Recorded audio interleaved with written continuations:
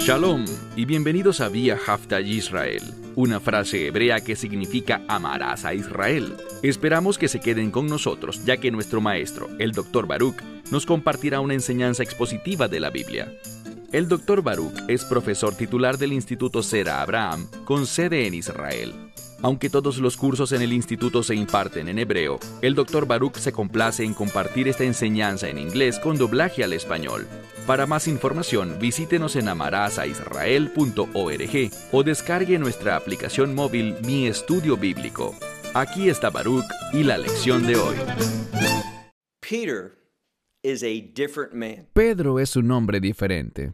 Diferente al Pedro de antes cuando era discípulo de Yeshua durante su ministerio terrenal. ¿Qué lo cambió? Él fue testigo de la resurrección. Él habló con el Señor resucitado. Y él, además, recibió al Espíritu Santo. Por lo tanto, al ser lleno de la presencia del Espíritu Santo, al conocer al Salvador resucitado y al recordarlo ahora con una mentalidad transformada, recordar lo que presenció, todas estas cosas han causado que él sea un hombre muy diferente. Y no solo diferente, sino un mejor discípulo, un siervo de mayor impacto, un precioso instrumento para los propósitos de Dios. Y permíteme compartirte lo siguiente. Cuando tú crees en el Mesías resucitado, cuando tú lo invitas a tu vida por medio del mensaje del Evangelio, tú serás lleno de ese mismo Espíritu Santo, y Él vendrá a morar en ti para guiarte, dirigirte, empoderarte y cambiar tu vida, y tú te encontrarás en la maravillosa aventura de servir a Dios, creciendo, madurando y, al igual que Pedro, convirtiéndote en un instrumento precioso para los propósitos de Dios. Bien, iniciamos la semana pasada nuestro recorrido por Segunda de Pedro. Estudiamos la primera parte del capítulo 1 y ya estamos listos para la segunda parte del mismo primer capítulo. Les invito a tomar sus Biblias y abrirlas en la segunda carta de Pedro, capítulo 1, pues en instantes iniciaremos con el verso 12. Este verso 12 inicia con un doble negativo. Algunas veces en el idioma griego, el doble negativo tiene el propósito de dar énfasis. Significa no, nunca, jamás.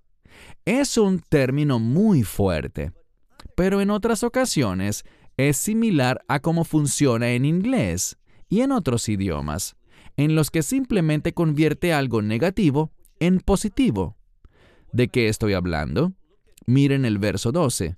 Segunda de Pedro, capítulo 1, verso 12, donde Pedro hablando dice, por lo tanto, yo siempre estoy prevenido.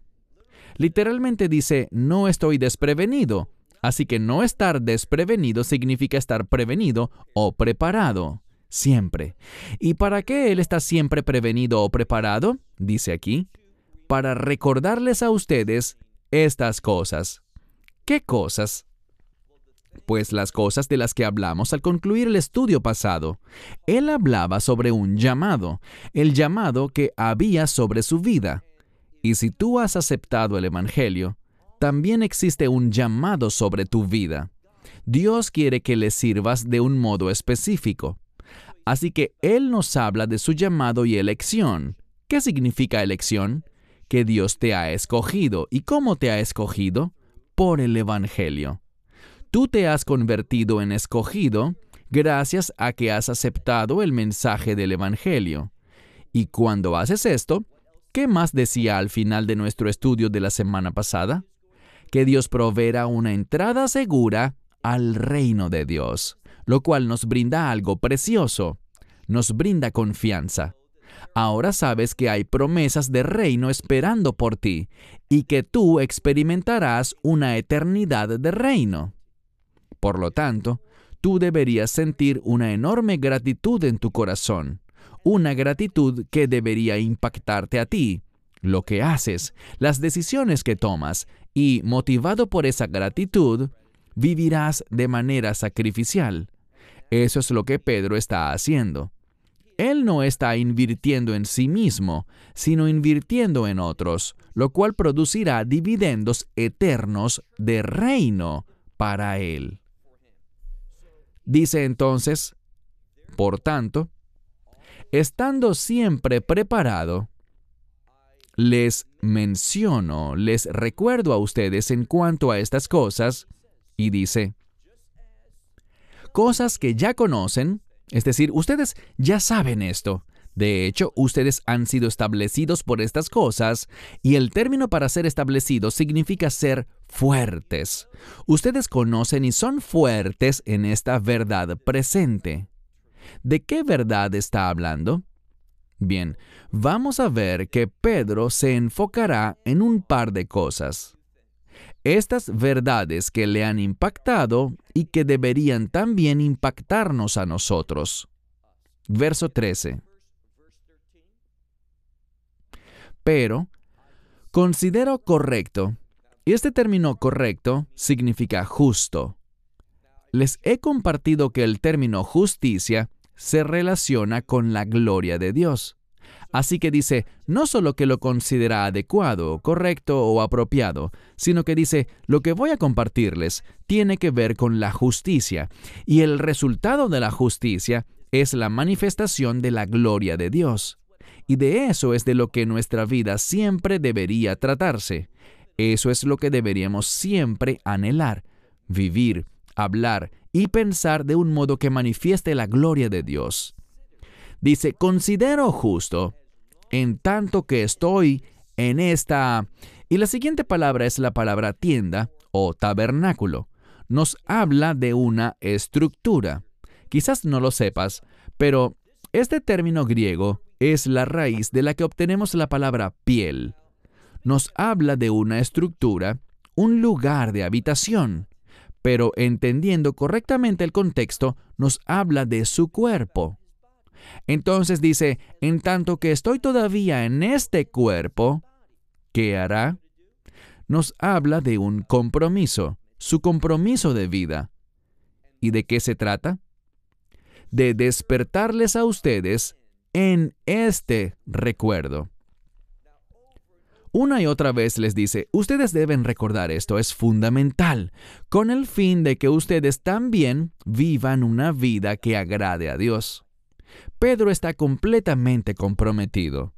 Su vida refleja estas cosas. Y él sabe que con el fin de vivir una vida digna de alabanza, una vida que honre y que glorifique a Dios, estas cosas deben ser fundamentales para ellos, y por lo tanto, en tanto que Pedro viva, él se mantendrá recordándoles estas cosas, mencionándoselas a estos individuos. Mira ahora el verso 14.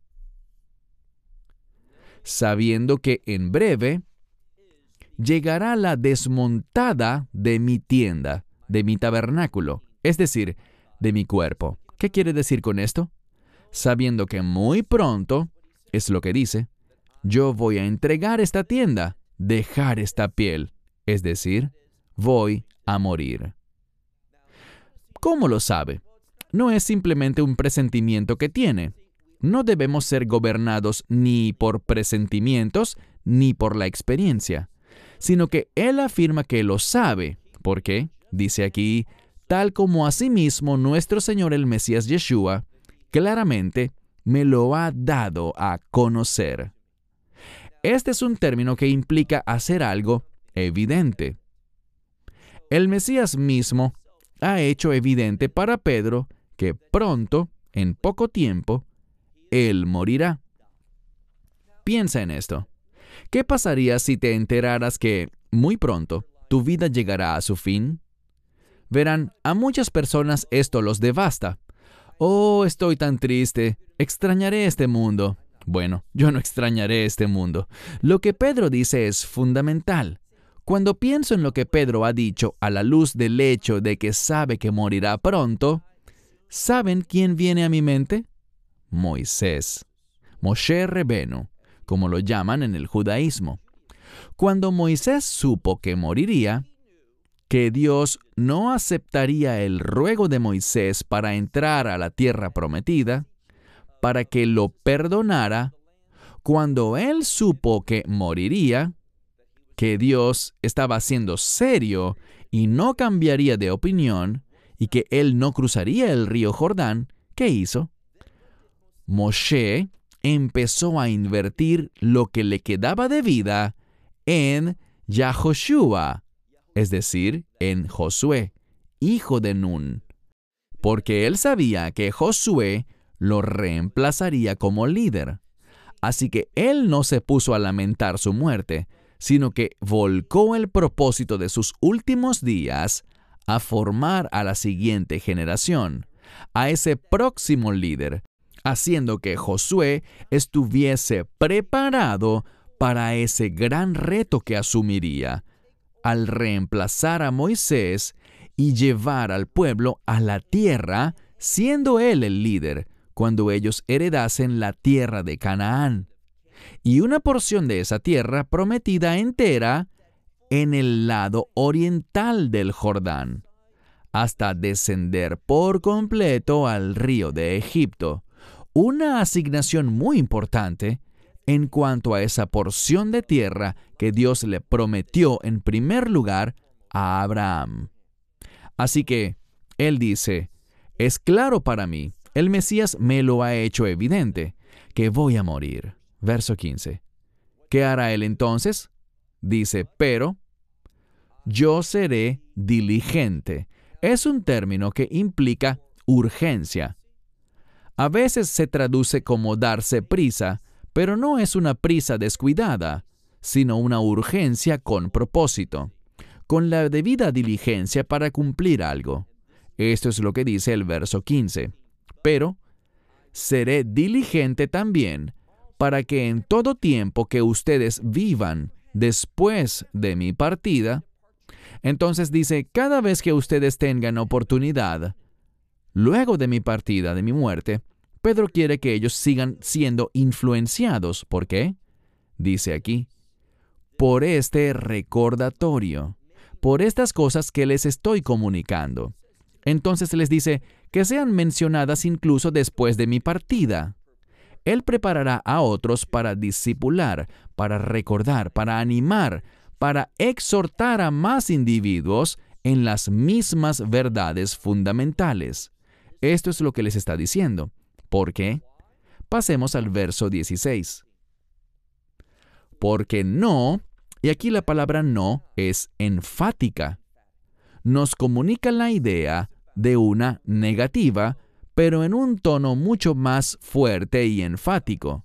¿Por qué razón? Veamos lo que dice. Porque no son mitos hábilmente inventados. Es literalmente lo que significa este término, del cual se deriva la palabra mito en español o leyenda. Dice, porque no son mitos hábilmente inventados lo que ustedes han seguido. Eso no es lo que les hemos comunicado. Nosotros no les dimos a conocer mitos ni leyendas.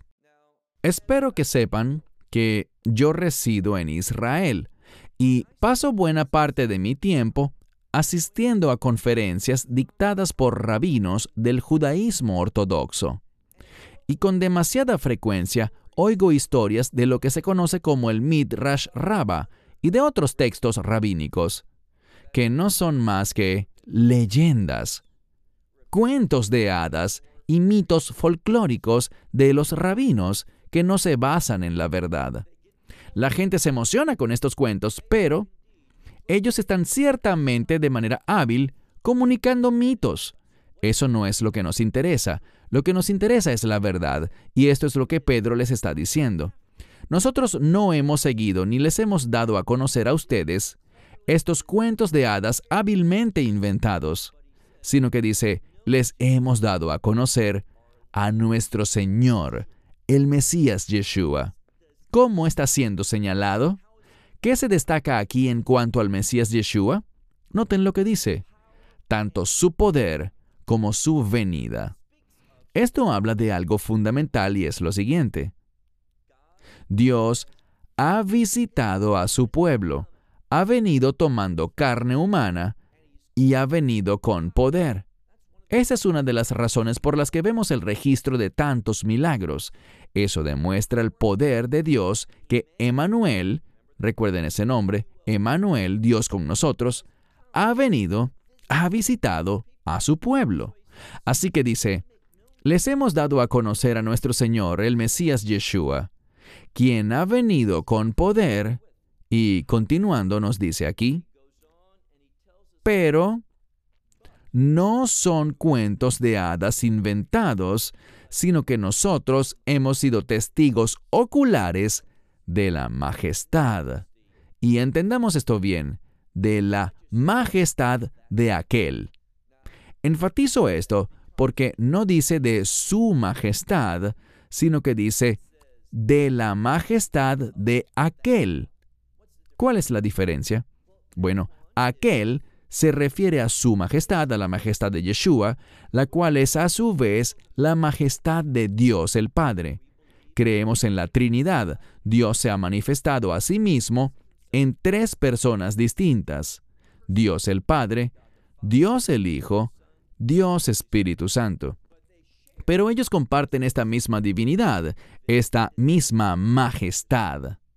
Y cuando dice aquel, este término aquel es igualmente enfático.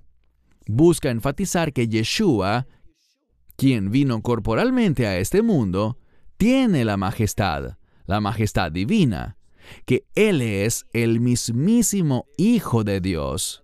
Y esto será confirmado en un momento. ¿Por qué lo digo? Verso 17. Pues, al recibir, ¿quién lo recibió? Yeshua. El sujeto aquí sigue siendo el Mesías. Pues al recibir de Dios el Padre, ¿qué recibió? Él recibió honor y gloria. Bien, en un sentido, y recuerden lo que dice Pablo, Yeshua no consideró el ser igual a Dios como algo a qué aferrarse, algo que Él tenía obligatoriamente que conservar. Él es eternamente Dios, igual en divinidad, en gloria y honor, todo eso. Pero lo que vemos aquí es lo que los profetas predijeron, especialmente Daniel, que vendría un tiempo en el que el Mesías, el Hijo de Dios, también conocido como el Hijo del Hombre, heredaría el honor y la gloria, el poder y el reino. Y ahora esto está siendo testificado por Pedro. Recuerden lo que hablamos antes, en las cosas que él ha presenciado. Él mismo dijo, no les damos testimonio a ustedes sobre mitos, cuentos folclóricos y fábulas hábilmente inventadas. Él les está diciendo que es testigo ocular de este poder que ha venido a este mundo mediante el Mesías. ¿Y de qué está hablando? Mira de nuevo el verso 17. Pues, al recibir de Dios el Padre honra y honor, ¿cuándo? Cuando una voz le fue enviada a él. Y vaya voz que fue esta. Por la gloria majestuosa.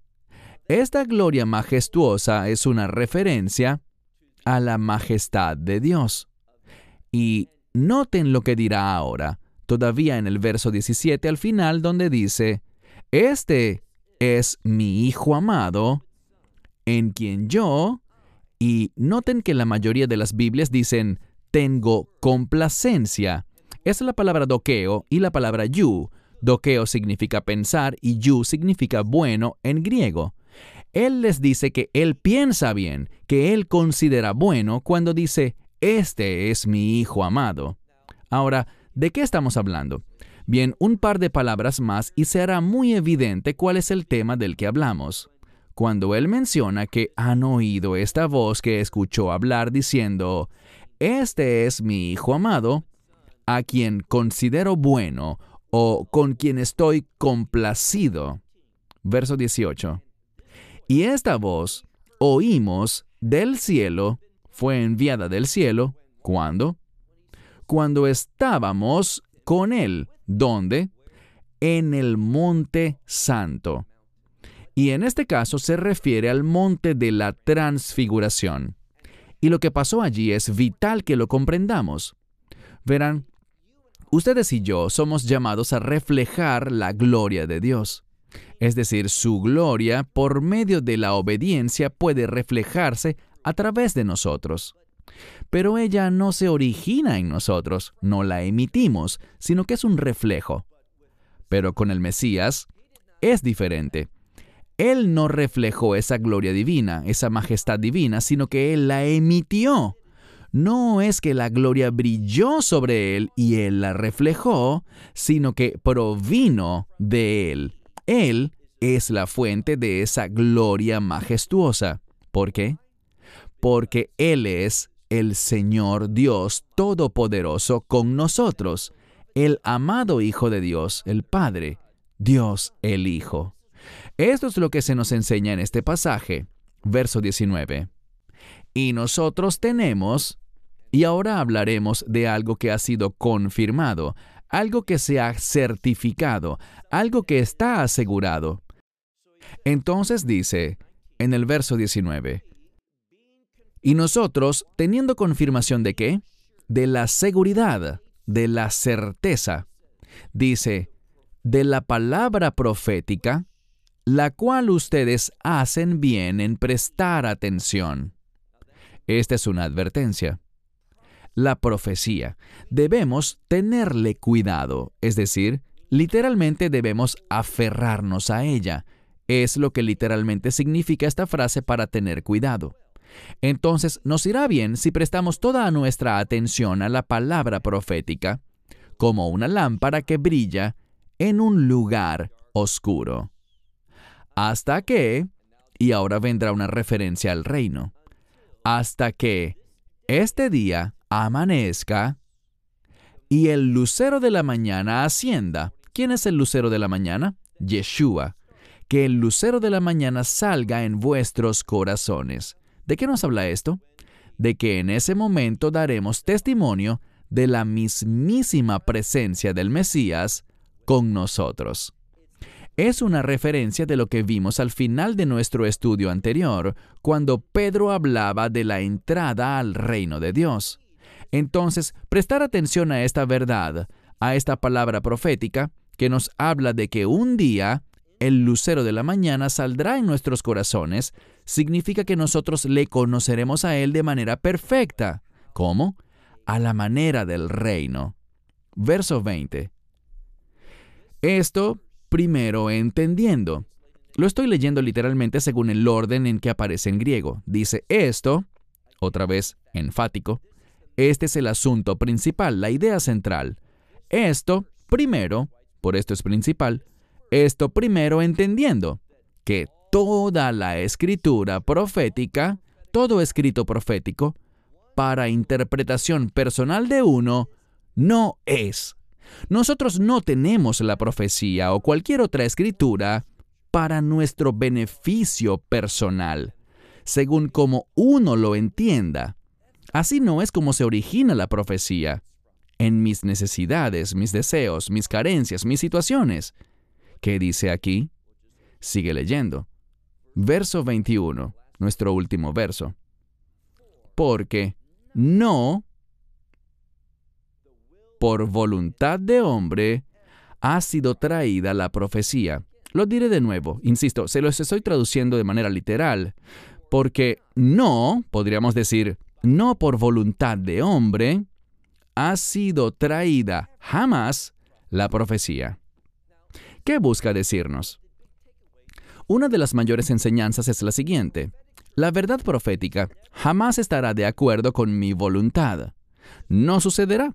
La verdad profética es revelada y viene a cambiar mi voluntad. La verdad profética me conduce a la verdad bíblica. Por supuesto, la profecía está en la Escritura, pero ella me conduce a una comprensión bíblica sobre quién soy yo en el Mesías, y ese es un hombre muy diferente a quien era antes. Yo estaba perdido. Me sorprendió mucho escuchar a un sujeto que afirmaba que el discipulado no nos cambia, sino que nos revela lo que siempre fuimos. Eso, amigo mío, es herejía.